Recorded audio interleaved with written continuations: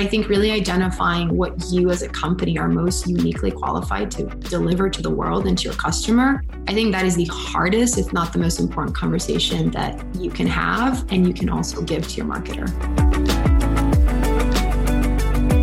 Everything you put out as a brand should be interesting. It should be relevant to your consumer. And not only you, but also your employees should be proud of the final product. So why then are so many brands finding that the people who work so hard on and actually create the marketing materials aren't sharing the end result? That's the exact question I had for Max Summit when she joined the show. Max Summit is a marketing consultant who's worked with some of the biggest brands in the world: Adidas, Lululemon, Athleta, the list goes on. And regardless of the brand, whether they sell online or in brick and mortar, Max knows that the true connection with customers start with the connection to the internal employees. On this episode of Up Next in Commerce, Max discusses all the ways that brands should be doing internal pulse checks and reinventing their mission in order to make their marketing materials hit home with customers. Plus, she explains how brands should be thinking about ways to become resources for customers, beyond just being a provider of goods and services. And she gives examples from her days at Lululemon that any company can learn from. And finally, Max and I discuss where VR and AR can come into play in all of this. Enjoy the episode.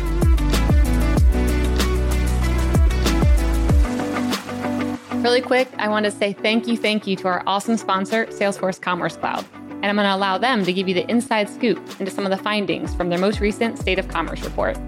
Hi, this is John from Salesforce. Did you know that companies of all sizes and industries power their digital customer journeys with Commerce Cloud? Salesforce Commerce Cloud delivers B2B and B2C commerce, as well as order management around the globe. And with Commerce Cloud, you can engage with your customers anywhere and personalize interactions everywhere. Scale and innovate with ease and drive some serious growth for your business. And speaking of innovation, we recently surveyed nearly 1,400 commerce leaders and analyzed the consumer shopping and business buying behavior of more than 1 billion customers worldwide. And we uncovered emerging trends that will influence how companies can be successful and stay ahead in this ever-evolving landscape. To check out the trends we discovered, go to sfdc.co/commerce insights. That's sfdc.co/commerce insights, one word. Before we get started, I wanted to remind you to subscribe to our weekly e-commerce newsletter at mission.org/upnextincommerce. It's amazing. It's great. You will learn a lot of good things.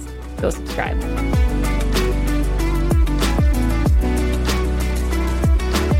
Hey everyone, and welcome back to Up Next in Commerce. This is Stephanie Postles, CEO at mission.org and your host. Today on the show, we have Max Summit, who's a brand marketing consultant. Max, welcome to the show. Thanks, Stephanie. I'm really happy to be here. I'm happy to have you too. So with you, I want to start back in your personal story. Growing up in Brazil, you have a very interesting story around medical issues and growing up in this very creative household, very intriguing household. So I want to kind of hear just your background before we dive into what you're doing today. Yeah, sure. Absolutely. So let's see, the elevator pitch here. So I was born in Boston, but actually raised in Brazil. I am the proud daughter of a ballerina turned designer, my mother. And my father was very musically inclined. Like he had a lot of passions around art and music, even though eventually he really poured, I think, the majority of his time into tech and entrepreneurship. But my upbringing in Brazil, I think, was anything but traditional. My stepbrother and I, we used to spend our summers down on the beach, barefoot on the sand, like falling asleep to the stars at night. My granddad would sometimes pick us up after school on a Friday. We would drive down to the beach and we would spend the weekend on the boat, which was awesome and really lovely. I think as a child, you kind of take in these experiences as they come. But when you live as an adult, you oftentimes, I think, look back and reminisce and you think, how can I also provide that, for the next generation or for myself and my own kids? Mm-hmm. So yeah, I think it was a very interesting upbringing, very dynamic. I think absolutely it was not traditional by any means. I think that existence and that relationship that I was taught at a young age to be embracive of nature and be embracive of human experiences, I think ultimately led me down to this path in brand marketing unknowingly. But that's where I am today. Mm-hmm. It's just really embracing, I think, storytelling and identifying the unique patterns and behaviors of organizations that can really communicate something to the world and to the people around them in a way that I think makes sense for today's audience and today's consumer. I love that. I'm just having an entire movie playing out in my head, imagining you on the beaches. Also, now I'm like, I need to go to Brazil. That's the next step for me. Yeah, it's funny. I'm definitely painting a more poetic existence. I definitely think my brother and I, we were quite mischievous as well. So I think that playful character and that playful nature, I think, also lends itself well for a role in marketing. Although sometimes in a leadership position, you can't be as playful as you'd like to be. But it's definitely, I think, helped me get to where I am today for sure. I love that. And tell me a bit about, I know you had a medical scare. I think it was around like 15 or something. And I was reading a quote where you're saying, kind of changed the way I thought about everything. And I wanted to hear a bit about that because I'm sure it's impacted even where you're at today. Yeah, absolutely. So as I said, I grew up in Brazil. Sports, I think, is very much a part of the culture and the DNA there. I did everything from soccer to swimming to equestrian. And eventually I think I really found my place in volleyball, right? It was really the sport where I felt most comfortable. I had great mentors and great coaches who identified like long-term potential. And I think, saw an ability for me to do it even professionally at some point in my life. And my family and I really invested a lot of time and energy, going to games, getting the proper coaching, the proper training. And I was in a final match, like a pre-qualifier for you to be on the national team. And I came down from a jump serve and I remember hearing this massive, like shattering pop that kind of like went from my ankle all the way down to my hip. And essentially I ripped 6 ligaments on my leg. My Achilles, my hip tendon, my ACL, my MCL, you name it. And essentially it was just one go.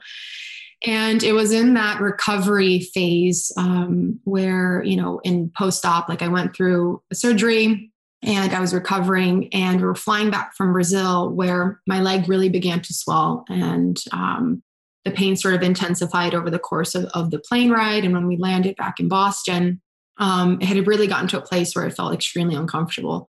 And my mother and I, of course, back then there wasn't a lot, I think, wasn't a lot of research and knowledge around clotting, and how that happens post-operatively and how flying can sometimes intensify that. So I think we were really uneducated around some of those medical complications that you can face. So we kind of, shrugged it off as it was a 13-hour plane ride. Your leg is probably swollen from the compression or decompression. We didn't really think much of it. And we went to bed and I woke up in the middle of the night in really intensified pain, not really understanding what was happening. And I remember my mother sort of really rushing upstairs, right? And because I was calling for her, I was like yelling like, mom, something's wrong. And when we pulled the sheets over, my leg was like gangrene. It was blue, black, every color that you can imagine. I think all the capillaries were sort of just exploding subcutaneously. And one of the last things that I remember was actually my mother kind of grabbing me by my shoulders to try to calm me down. And this feeling of like, almost like I would say, I think I used this on the interview as well, of like a champagne cork, when it explodes, like it just happens in an instant. And when that sensation happened, everything kind of just melted away. And what we found out weeks later when I woke up in the hospital was that the expansion of the leg was really what's known as a DVT, like a deep vein thrombosis. And the clotting had literally originated in my ankle and had gone all the way to my knee. And a piece of it dislodged and went into my lung. And when that happens, your body's deprived of oxygen and it sort of shuts down. And I experienced all of this at age 15, which I think for a normal 15-year-old, everyone is planning prom, everyone's crying around their first boyfriend, if they're lucky, maybe they're celebrating their 1-year anniversary with their high school sweetheart. And for me, I spent the majority of my 15 years in a hospital bed at Mass General in Boston. Oh my gosh. I think the realization of life and how fragile it is and how limited our time is, and it can be on this planet, I think was reintroduced to me at an age where most teenagers aren't thinking of that. And I think it's just allowed me to sort of move through the world a little bit more intentionally. And in a way, I think I've been seeking a greater sense of purpose since, so that if I were to find myself in another hospital bed, hopefully I won't have, as many regrets or as desires as I thought I had at age 15. Yeah. Wow. I have goosebumps with your story right now. I feel like we could just make that the entire episode, talking about how to live an intentional life. Oh my gosh. That's Definitely. wild. Yeah, definitely. I think if anything too, COVID has in a way, I think shed light for a lot of individuals. I think a lot of families, a lot of my close friends, and even professional mentors, I think everyone has sort of used this as an opportunity to self-assess, right? And reevaluate and really measure the scales of life. Yeah, that's an amazing story. So I want to dive into the brand aspect of things. You said in a interesting quote early on before the interview that you kind of stumbled into it. You did not plan to get into this world. But I mean, when you look at your roster of brands that you've served, it's wild. So first, talk about how you got into this world and also some logos just to show people obviously what you're doing.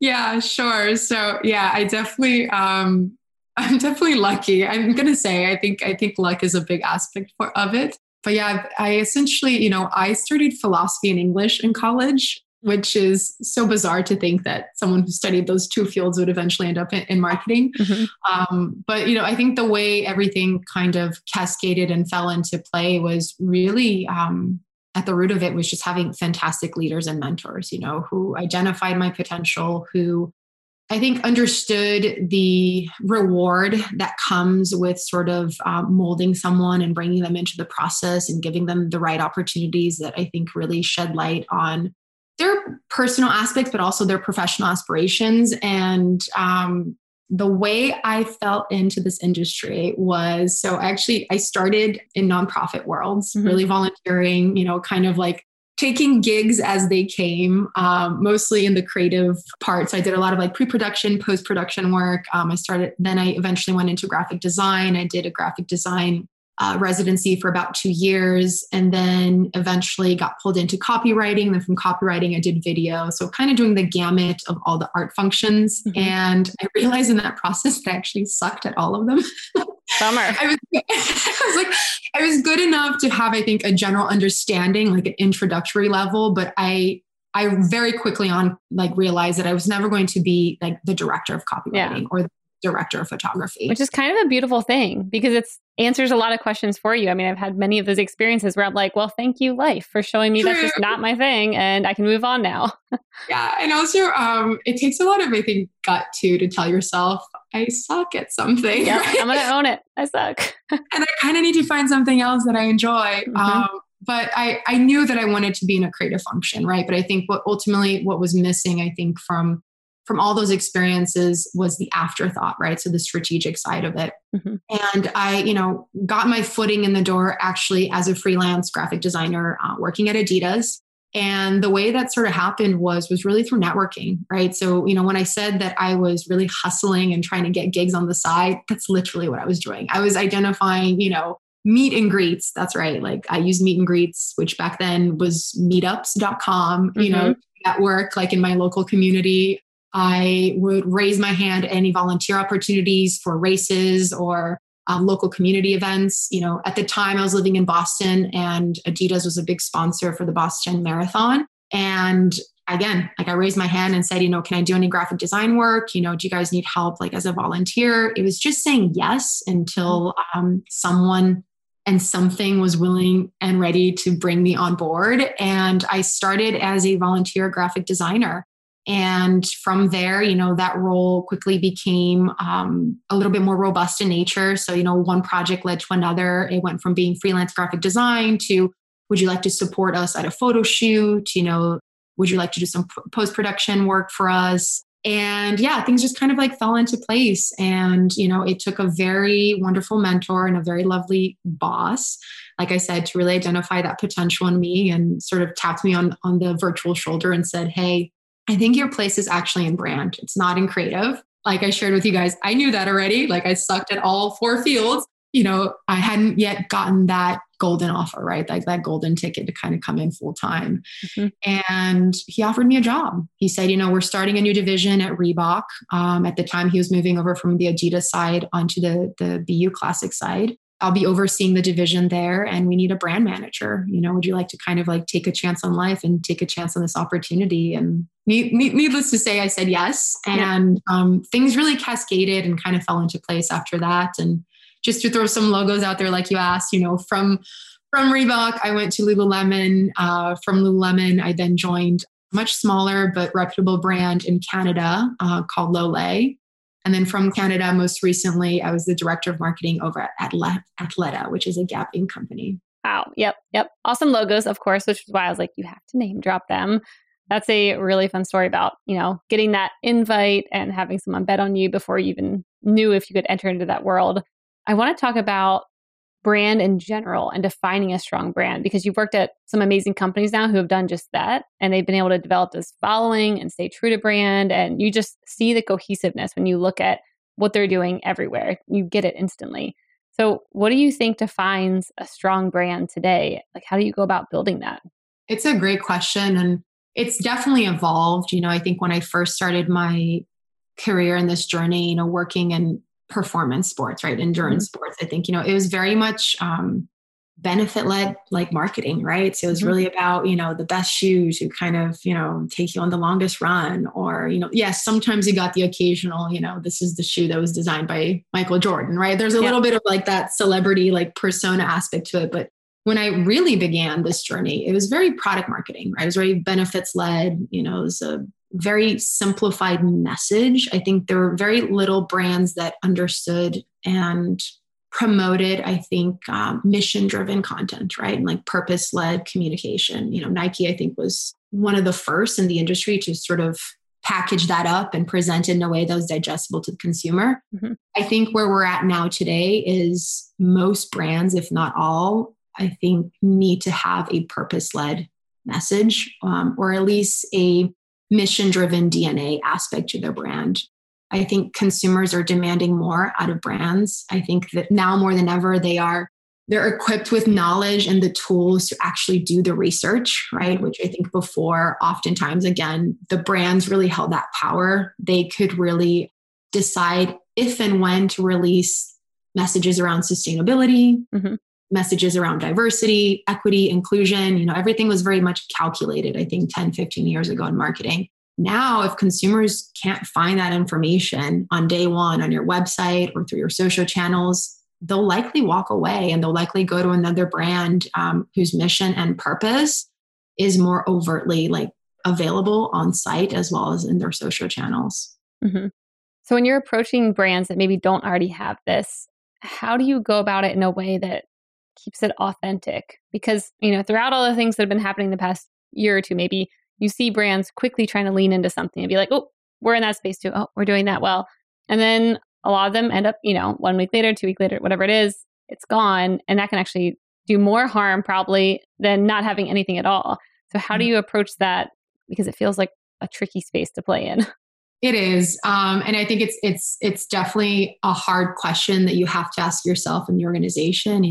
What are you as a company uniquely qualified to give to the world, right? Because I think it is that unique nature that me as a brand marketer can package up and I can create a strategy behind and a communications and really kind of elevate that and present that to the rest of the world. I think the brands that are struggling, like you mentioned, some are having to pull back, are the brands that aren't having those honest conversations with themselves, right? I think their desire to want to jump on something that is currently mainstream, but not necessarily an element that trickles down back to their DNA and their structure and their organization.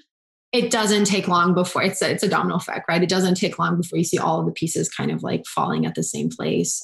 But I think really identifying what you as a company are most uniquely qualified to deliver to the world and to your customer, I think that is the hardest, if not the most important conversation that you can have and you can also give to your marketer.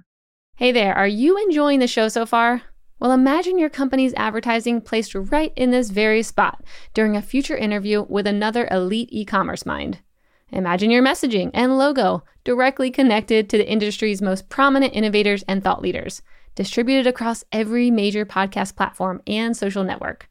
Yeah, well, it's time to stop imagining. Learn how you can partner with UpNext in Commerce and sponsor this very show. Reach out to me at Stephanie@mission.org and let's have a conversation. How do you go about measuring how a brand's doing? I mean, I'm thinking about what consumers say versus how they really feel. I mean, a good quote, maybe not a quote, but a summary from the CMO of UPS. They came on another show of ours and they said that they had really good brand recognition. People trusted them, but a lot of their consumers saw them as like an old and stodgy company. So they had to like rethink their marketing because of that. But I'm like, if you would have just heard the first piece of like, oh, we have a great brand, recognition, trust, I'm just going to stop there. I'm good. Versus getting into the details of like, and it's a yes, and they also think this. How do you go about measuring, a brand's performance or how the consumers actually view them? I love that quote too, like, taking a soundbite and turning it into like an actionable insight. Mm-hmm. I will probably say something that's a little bit more controversial, but that's like in my nature. I love that. I love internal like employee pulse checks. I think for me, the true measure of whether your work is adding any value or is exciting people is whether or not your employees are naturally promoting that work. Mm-hmm. Very often it does not happen. Like you would be shocked how many times, like even sitting in a marketing function, living it like day in, day out, going through the blood, sweat, and tears, will team members kind of refrain from posting. I think it's just there's very little work that I think is being put out into the world today where employees like take pride, in wanting to showcase it and really wanting to advocate for it. Yep. So my way of measuring success is if you can take a head count around the table and if every member from your team posted, shared it, communicated, was proud, to kind of like wear it as an emblem, I think you've succeeded in your role first and foremost. If you're just relying on that customer, if you're just relying on that external feedback, again, I think you failed as an organization, as a mentor, and as a leader internally. Yep. Yeah, I love that. That's really good. I'm thinking about different types of companies that probably definitely have an easier time. I'm thinking like the nonprofit world. I mean, people go there, maybe not always getting paid the highest, but they are there for a mission versus maybe other companies where people are there for the money or it's a trend. I mean, how do you think about actually getting that feedback? I mean, are you literally going around the room being like, did you share? Did you share? Or how do you do it at scale if it's a team of thousands?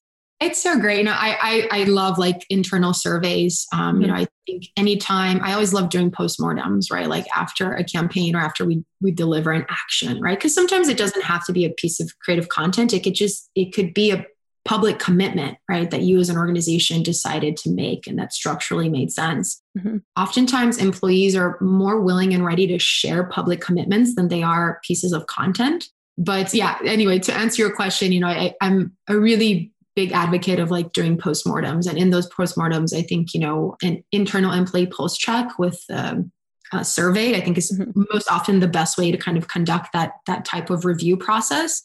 I also found that allowing employees to share feedback anonymously. I think people are always more hesitant to sort of put their name behind the feedback, but I realized very quickly in my review process at the moment, I allowed people the freedom to actually say what they really thought without having to put their name behind it. I think the amount of feedback that we got was just astronomically higher, I think, by nature. I also really love, when we are speaking about like obtaining external feedback, I think social media has done a great job with that. Depending on which channels your organization is most active in, for me, athletic apparel, social is kind of the epicenter right now over all the community activities happening. I love doing, pulses and customer surveys on Instagram. I think it's such a great way for you to get feedback in real time. It can also be very eye-opening. So when you capture your audience's attention, right, you have like a brief second to really sort of engage with them. And if they've already made that first move, I think that to me is a lot more telling for a brand and organization than if you were to kind of conduct like customer insights and like this extensive, like 6-month interview process where you're most likely bringing in individuals that aren't actively engaging with your brand. But yeah, on that aspect, I will tip my hat to Instagram, I think, for introducing that feature 1,000 times over again. I've actually used it numerous times, not only for feedback on creative and campaigns that we've brought to market, but also as a way to guide our strategy, right? So like, I love doing polls where we basically ask our community, what kind of content would you like to see us, produce more? Sometimes the answer doesn't have to be very philosophical. It can be very direct. It can be very simple. And the responses that you get can actually dictate the course of almost an entire season. And I've definitely done that before. Yeah. So are you doing that for some of the brands like Athleta and how did you structure the polls to get actionable feedback? Yes. Yeah. So, I think Athleta is a great example, especially during COVID, right? It's hard to think back where I was a year and a half ago, but, I remember having just moved to San Francisco for the job. I think I was in the office for a total of 7.5 days. Oh my gosh. And the city just shut down. Oh yeah. Yep. No one knew what to do, and the organization, didn't know what to do. I think as employees, I think everyone was kind of on a standstill. But again, the community and our audience demanded responses. They demanded actions, right? And I think our social media team, I think definitely held the grunt of that work. They're kind of at the battlefields like every single day, right? Whether it's delivering good news or tapering in bad news. And so I think there was a lot of immediate actions that we took, and we really utilized social, I think, to sort of dictate the course of how we would, I don't want to use the word market, but really communicate where we were as an organization, right? Because everything was kind of at a standstill for 30 days. And it was really through that engagement and like those back end DMs, like those poll surveys that I think we really found power in the voice of our community. And we also understood what it really meant as a brand to show up for your community, right? So one of the things that quickly became evident as the city kind of started shutting down was that the majority of our members at Athleta were business owners, right? Female-owned businesses, which some of that meant that they owned their own studios, yoga studios, gym studios, and those were the first to be impacted by COVID. And so how do you as a brand support that community in a way that isn't related to product, And I think for Athleta, being under the umbrella of Gap Inc., we decided to really create a financial resource for a lot of these female-owned businesses, where as a member of the Athleta community, you could apply for a grant or a funding that could really, for some moms and for some women, could really help keep their business afloat, for the unforeseeable future, which is where we were at the beginning of COVID. Oh, I love that. And did you kind of find out more about who needed that help or what kind of help they needed through social media? Like you said, through those DMs or through even just asking? A combination of social media and our retail teams, right? I think especially working in the apparel industry, we forget that, retail is not dead, right? And if you have a retail structure that is highly connected to your community, they oftentimes know more about your consumer than you do sitting at HQ, right?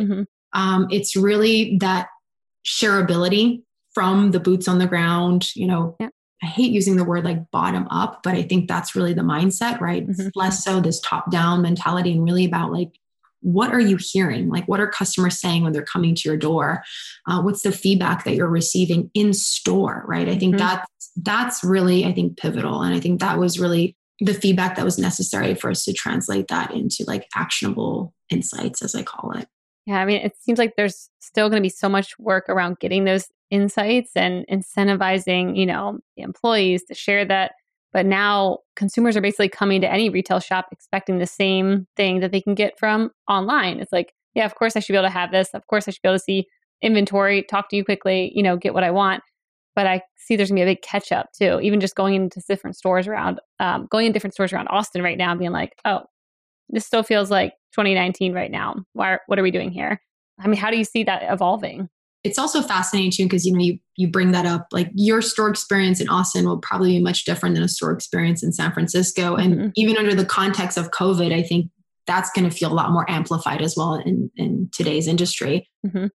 I think what that touches on is really what I love to refer to as like a decentralized model, where I think what we're witnessing in marketing and in omni-channel experiences and retail experiences is sort of these little pockets, these little hubs of community-oriented messagings and team structures, right? So a retail store is no longer just a retail store. It's actually a space for you to welcome members of your community. I think it's a space for you to engage with local businesses, right? That was actually an aspect that I love the most about working at Lululemon, was just how they really understood, I think, the power of community, right? And how a retail store could actually be an extension of that local market or that local demographic. And it didn't have to just be a place for business transactions, right? It didn't have to be a place just for you to go in and buy stretchy yoga pants, as everyone likes to say. For some, it could be a resource, right? Like I took a trip down to Key West, Florida. Of course, this was like, before the pandemic happened. And I wanted to know like what yoga studio to go to, what coffee shop I should go to. And the first place I went was to a Lululemon store. And, ask their community members, so where do you go to work out? Where do you go to get this coffee? And it's amazing how I think retail environments have become a source of information for a lot of members of the community. And I think the brands that are adapting to that mindset, I think are the ones that will really in the end come out winning and will be stronger, I think, in today's industry. I love that. I mean, there's such a good example. How does a company do that though? Like how does a brand pull, a piece of the playbook from Lululemon and create that community, do it in a way that people actually want to engage with? They trust it, where they'll go and ask advice, like where's the best coffee shop, and buy from it. I mean, they essentially nailed every aspect of what every brand probably wants, but what did they do differently to, get all of that?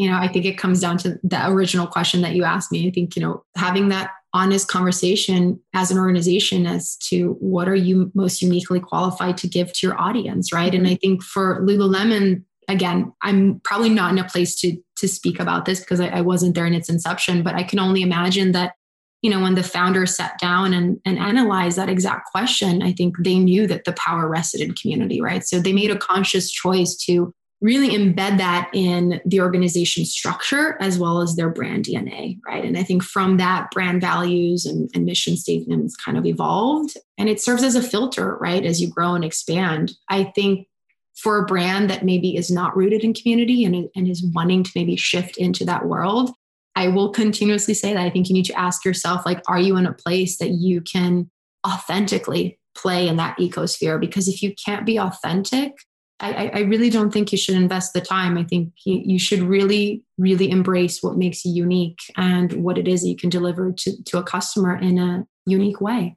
Yep. I love that. So earlier you're talking about, Instagram is where it's at. It's got all these amazing features that can help a brand learn about their audience, answer all the questions they need. What else are you betting on? Like what other platforms are you bullish on right now? So VR, virtual experiences, augmented reality. I'm so excited for that future. I think if anything, COVID and remote living and brands having to force themselves, like how else can we engage with brands that is interested in an e-commerce platform, I think have really forced us to kind of reconsider other ways to bring customers along the journey and the creative experience. And I think augmented reality has certainly put us in a place, I think, of a lot of excitement. My favorite to date has really been the Billie Eilish and the Moment Factory partnership. They created an out of this world, no pun intended, experience where they really transported her audience and her fan base into this imaginary world, right? And the question was really, what happens to you when you fall asleep, right? So it was really this dreamlike state. And it was just, I think, a beautiful representation, I think, of what the future of content can look and feel like. And at the same time, I think it really challenges this archaic notion that digital experiences don't create meaningful connection. Mm-hmm. Having VR and having augmented reality has really challenged that way of thinking because it can absolutely transport you into a different world. It can absolutely create an emotion and it can also create an action, right? And I think that universe excites me tremendously. And if I could shift my focus and my attention, I think it would really be in a place where I'm playing day in and day out with that type of environment for sure. I love that. I mean, this is something I've been looking into more from the crypto side and these crypto cities. Same though. I mean, I was learning all about these like digital land sales and getting in there early. They're building this entire world and people go and interact there and do, essentially commerce in this world. Yeah. But to think about it from a brand perspective, how can a brand play in VR? Because, Billie Eilish, I get it, concert, go somewhere to a different land. I love that idea. But if I'm a brand, I mean, what kind of opportunities do you see right now?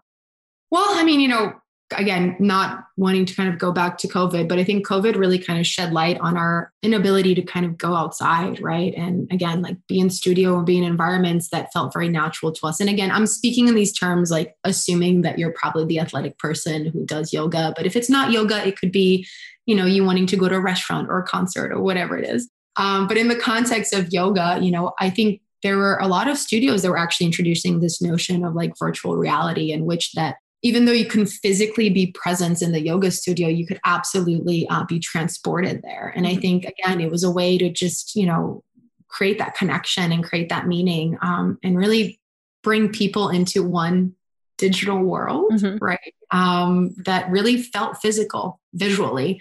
And I think the brands that understand and harness that power, I think they'll start using that as a mechanism potentially to either create content, right? So one way that I could think this coming to life, and actually it was a project that I worked on. It was one of the first big projects that I worked on at Reebok.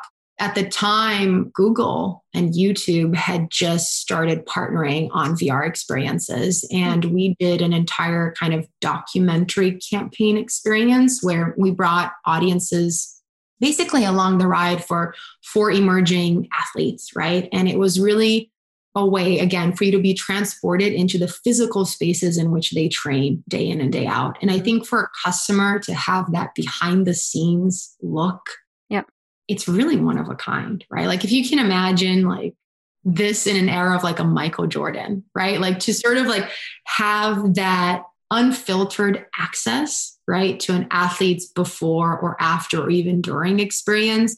I think that's a great place to be in terms of like VR experiences and sort of building that digital world and that digital infrastructure for at least athletic brands, which is where they kind of operate in. Yeah. I mean, I can imagine so many different experiences to, leverage VR in, not just from shopping. That's just the after effect of, bringing customers from all over the world into the same place. I mean, instant way to kind of build community, meet people. I think that's what COVID taught everyone is, we were kind of in our own little bubbles and we had gotten to this place where the only time you maybe saw people who didn't live near you was in work meetings. And then all of a sudden you're like, oh, but now I need more community. And now, it's not just my work friends I need. Yeah. And so starting to broaden that, going into a whole different world and being able to, have an experience together, you've got your community, and then you can also shop while you're there and maybe even kind of change the experience as well, where it's like, oh, can you try that on for me? Oh, I'd like to see a model, showing me this outfit who looks kind of like me. Like it's this entire thing of like shaping where you're at and being able to control it too.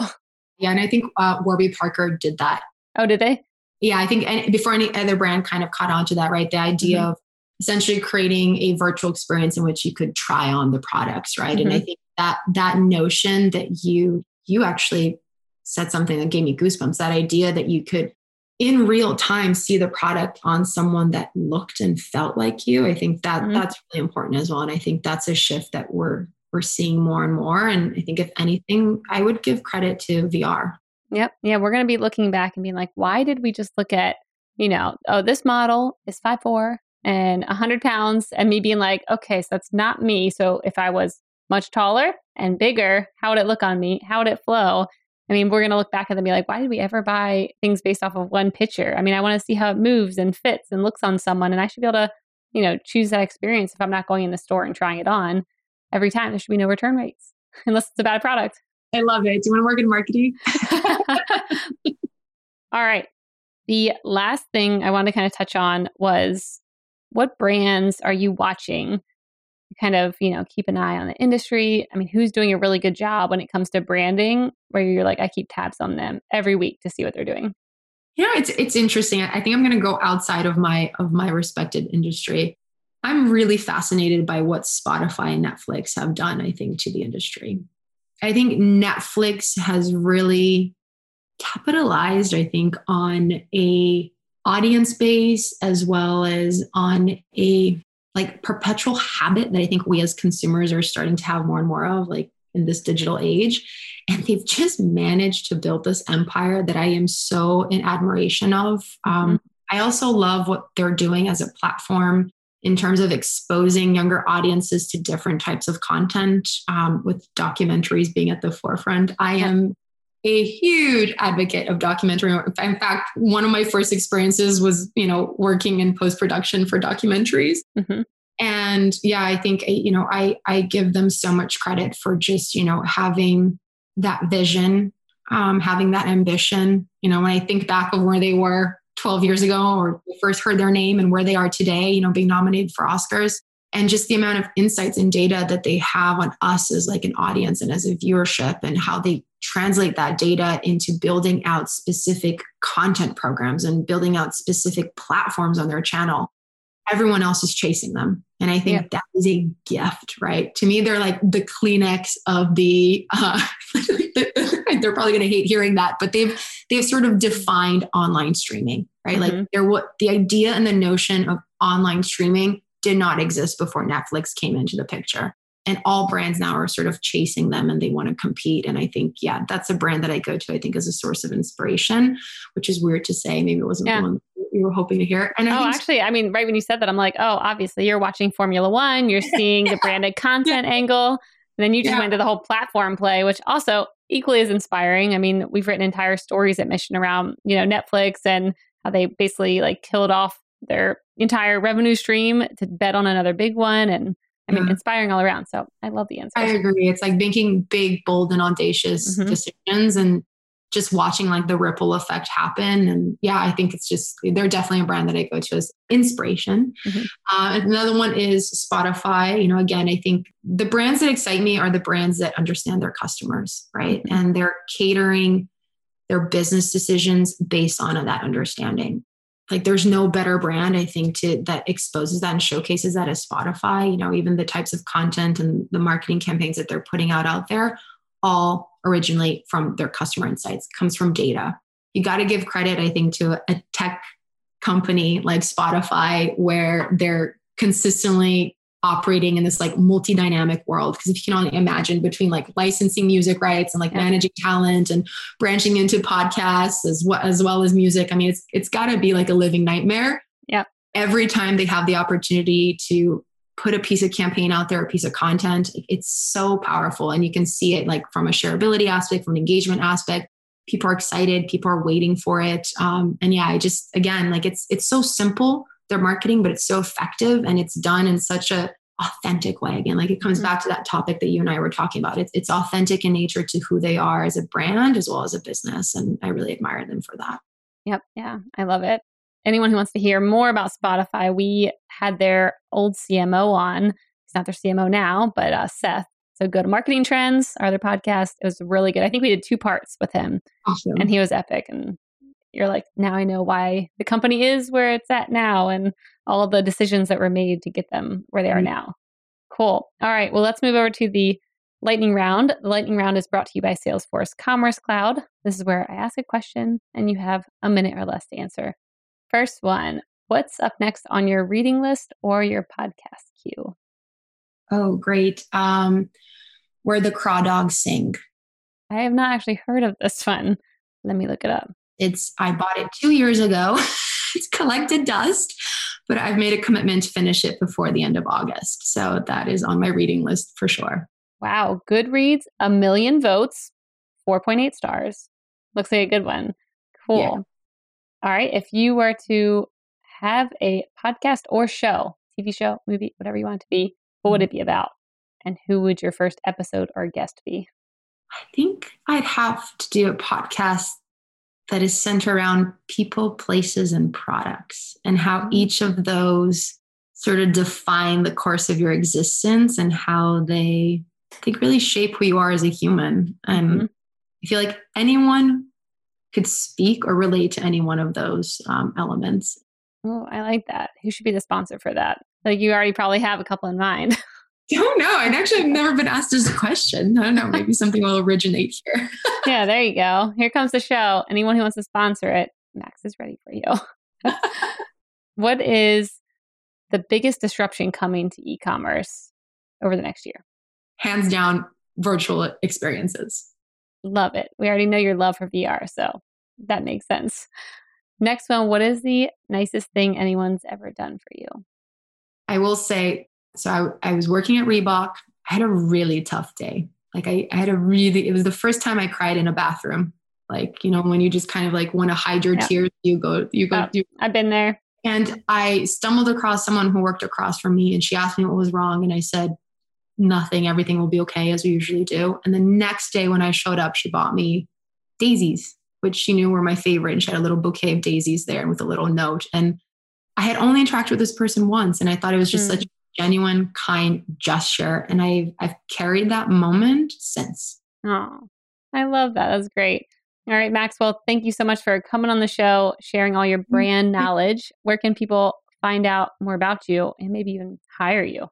So they could visit me at maxsummit.com. Yes, that's right. I've basically like bought out everything that has my name on it. Such a good brand.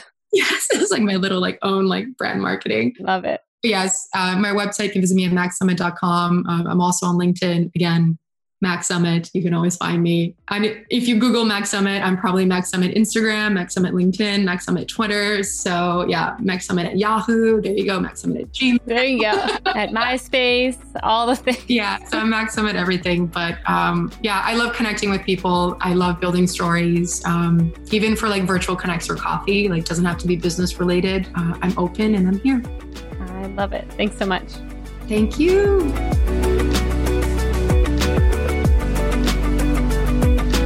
Hey everyone, I hope you enjoyed this episode. If you did, you'll probably also love our e-commerce newsletter. To get it delivered straight to your inbox every week, sign up at mission.org/upnextincommerce.